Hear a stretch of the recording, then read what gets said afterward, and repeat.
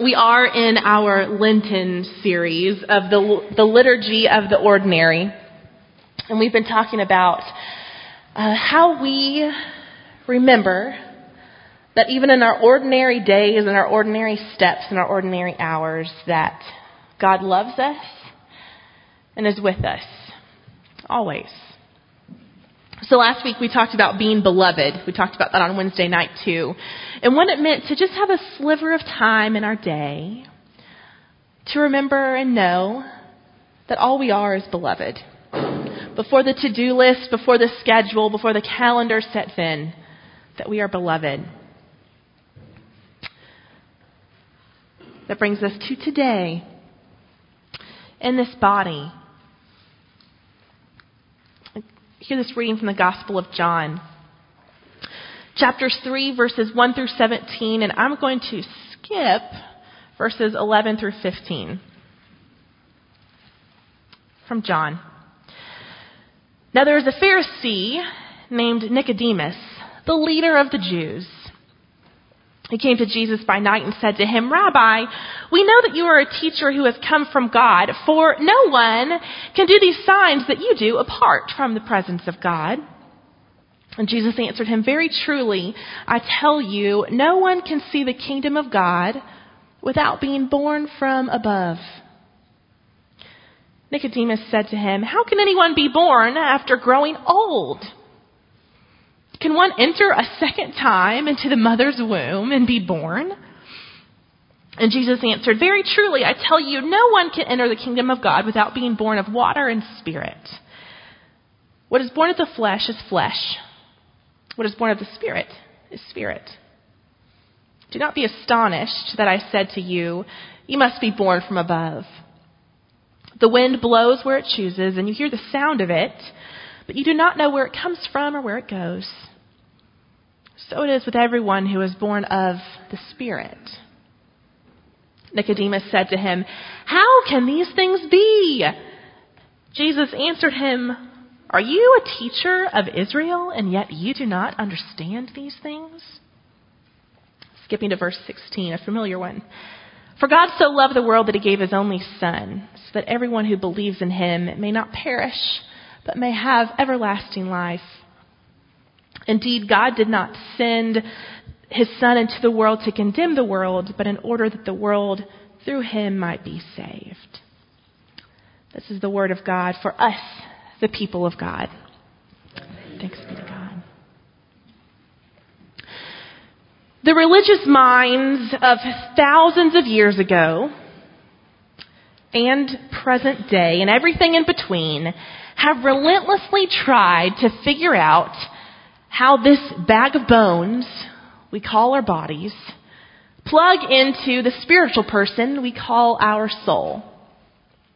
And I'm sure it's shocking to you to find out that there is no consensus among Christians or Jews or people of faith or people without faith for that matter as to what this organ system held together by muscle and tendons and encased in skin means in our relationship to God. For instance, have you ever wondered how we're going to look after our resurrection? Will you be able to recognize me by my face or by my voice or maybe just my presence? Will the bodies that came from dust and return to dust, will they have anything to say, or will we just kind of be floating there in the universe? Have you ever wondered why we have 5 fingers instead of 4 fingers or 6 fingers, or why our skin burns in the sun, at least mine does, or why our hair turns gray and white or falls out? I've had a list of growing questions I want to ask God upon entering the pearly gates since I was about 5 years old. Inquiring minds want to know, God, what kind of angry spurt were you on when you invented ingrown toenails? Or sinus cavities that get upset every time the weather outside changes, which is every 10 minutes here in Kentucky? I have a lot of questions and I need to know. The worst part about the human mind is the need to know. Because when we don't know, we'd like to appear that we do. And as educated Christians who have worked days or months or years on the craft of being a Christian, we like to think we know what we're talking about. Nicodemus comes to Jesus in the night when it's dark outside and says that they, his religious buddies, who know the craft of Judaism, believe that Jesus is who he says he is. Because Nicodemus says that they know that no one can perform the miracles that Jesus is performing unless he was really the Messiah, the Son of God. A very calculated answer. See, if A equals B and B equals C, then A equals C. So if the scripture foretells the Messiah performing these miracles and Jesus is performing these miracles, then the scriptures foretold Jesus and its reason and its fact and its logic and its headspace. We believe you because we can prove you, thus earning our golden crown to show others. Enter Jesus. Jesus begins with his refrain we'll hear over and over again. No one can see the kingdom of God without being born from above. And Nicodemus scratches his head, takes a step back, and internally puts together some unholy names he will call his buddies who sent to tell Jesus this, because he got caught. Out of nowhere, Jesus throws this metaphor at him that he was not quite ready for. And it seems like it means that Jesus wants a longer conversation than just headspace. Be polite, Nicodemus. He probably didn't really mean that, being born again. He probably just wants you to ask and clarify so you can walk away. Okay. Enter Nicodemus. How can anyone be born again after growing old? Can I enter a second time into my mother's womb and be born? And I imagine Jesus giggling a little bit here as he realizes how lost this metaphor is on Nicodemus. What is born of the flesh is flesh. And what is born of the Spirit is spirit. A equals A, B equals B, A does not equal B, flesh is flesh, spirit is spirit, and flesh is not spirit. And we want to read this scripture, the expression of being born again, through the lens of baptism. Obviously, Jesus meant to be reborn. You had to be baptized. We know, because we're studied and educated Christians. We've got the headspace for it. The trick is that the author of John is actually a Jewish writer. Looking through the rest of his writing, he's really not that concerned with baptism, y'all. John is our spiritual gospel, full of signs and wonders of Jesus that point to this almost mystic picture of who Jesus is. So the metaphor of being born again, at least in this context, implies something different than baptismal instruction. So how can anyone be born again after having grown old? Nicodemus' question isn't the soft pitch to Jesus' home run on baptism like we want it to be. What the studied, meticulous, book-smart Nicodemus asks is something more like, how can I go back to the beginning of my life when I've worked so hard to get here? Why would I want newness when I've worked so hard to get to this place of maturity and establishment? I finally figured out what life is supposed to look like, and you want me to start again from the beginning? Nicodemus had studied, he had read, he had learned. Nicodemus could talk the talk. He could drop the right words at the right time to make himself seem like he had learned his way into heaven. And Jesus says this climbing of this intellectual ladder that you think allows you to understand God, that's not going to get you anywhere.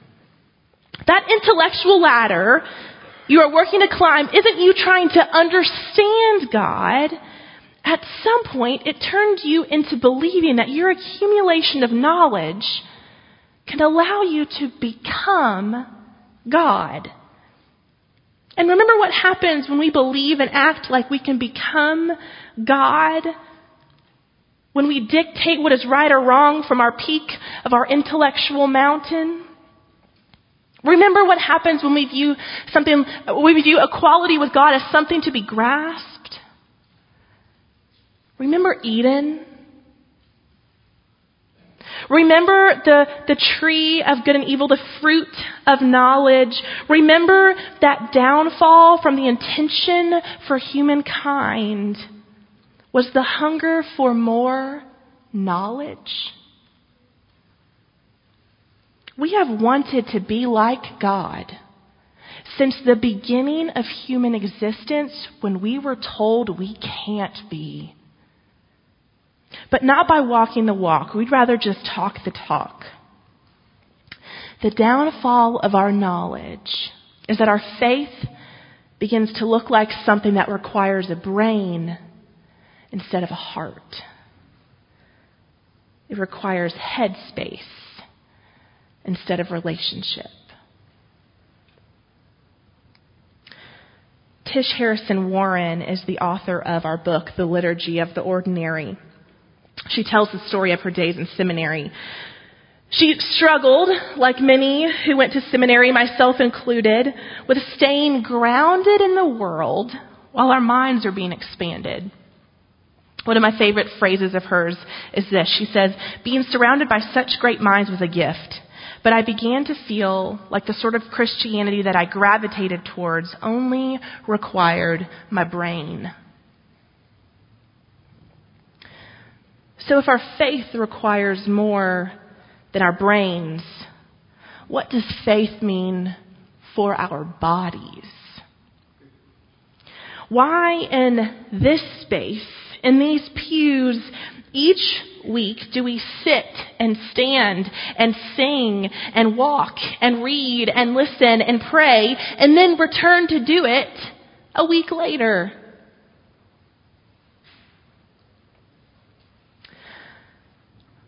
I had the opportunity to lead worship at a few churches. In one of the churches where I led worship, I asked for a real piano. Not a keyboard, but a real piano. Luckily, the church I was serving in had just had one donated from someone's family. A woman who had passed away intended for this piano to be donated to the church. And when you looked at it, it was a beautiful black upright Yamaha piano. My favorite kinds of pianos are Yamahas. That might mean nothing to most of you, but that's my favorite kind of piano. So I was excited. But even though it looked sparkly and new, what I came to find out was that this piano had been sitting in this woman's house for about 15 years, untouched, untuned. So when this piano was brought into our worship space, we tuned it, and about 3 weeks later, it was out of tune. So we tuned it again. About 3 weeks later, it was out of tune. See, if a piano sits for a long time without being tuned, you can tune it, but it doesn't hold that very well. The more a piano is tuned throughout its lifetime, the less often you have to tune it. And in a piano or a guitar or a drum kit or a violin or whatever you have to tune, it is rarely, though sometimes it is, a huge movement to tune. It's tightening a string or loosening a coil just ever so slightly. Not a lot, but just a little. But it's enough that when you play that instrument along with other instruments, you're all in tune together. Coming together with our bodies for worship each week is something like tuning ourselves. Our minds, yes, but our bodies too.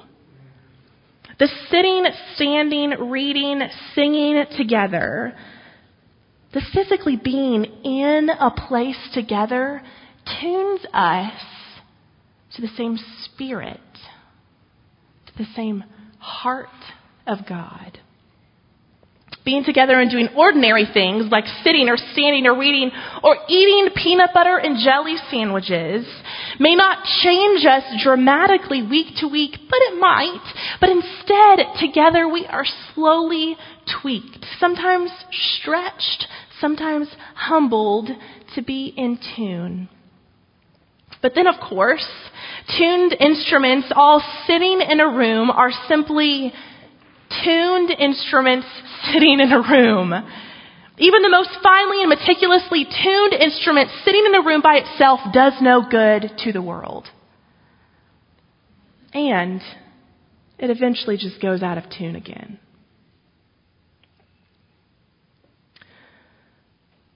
When we come into this building together, we come to be in tune to the same spirit by doing the same movements, by saying the same words together. The ordinary task of Christians is simply to be together. Because when we're all together and all in tune to each other and the work of the Spirit, then we get to take ourselves, the instruments of God, into the world beyond these walls. And that is where the symphony is made.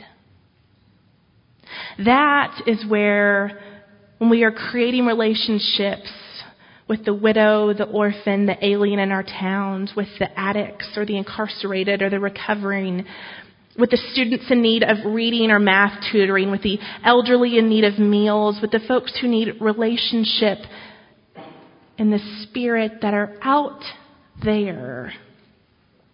We are tuned together by being together. So out there, we may sing of God's grace. Amen.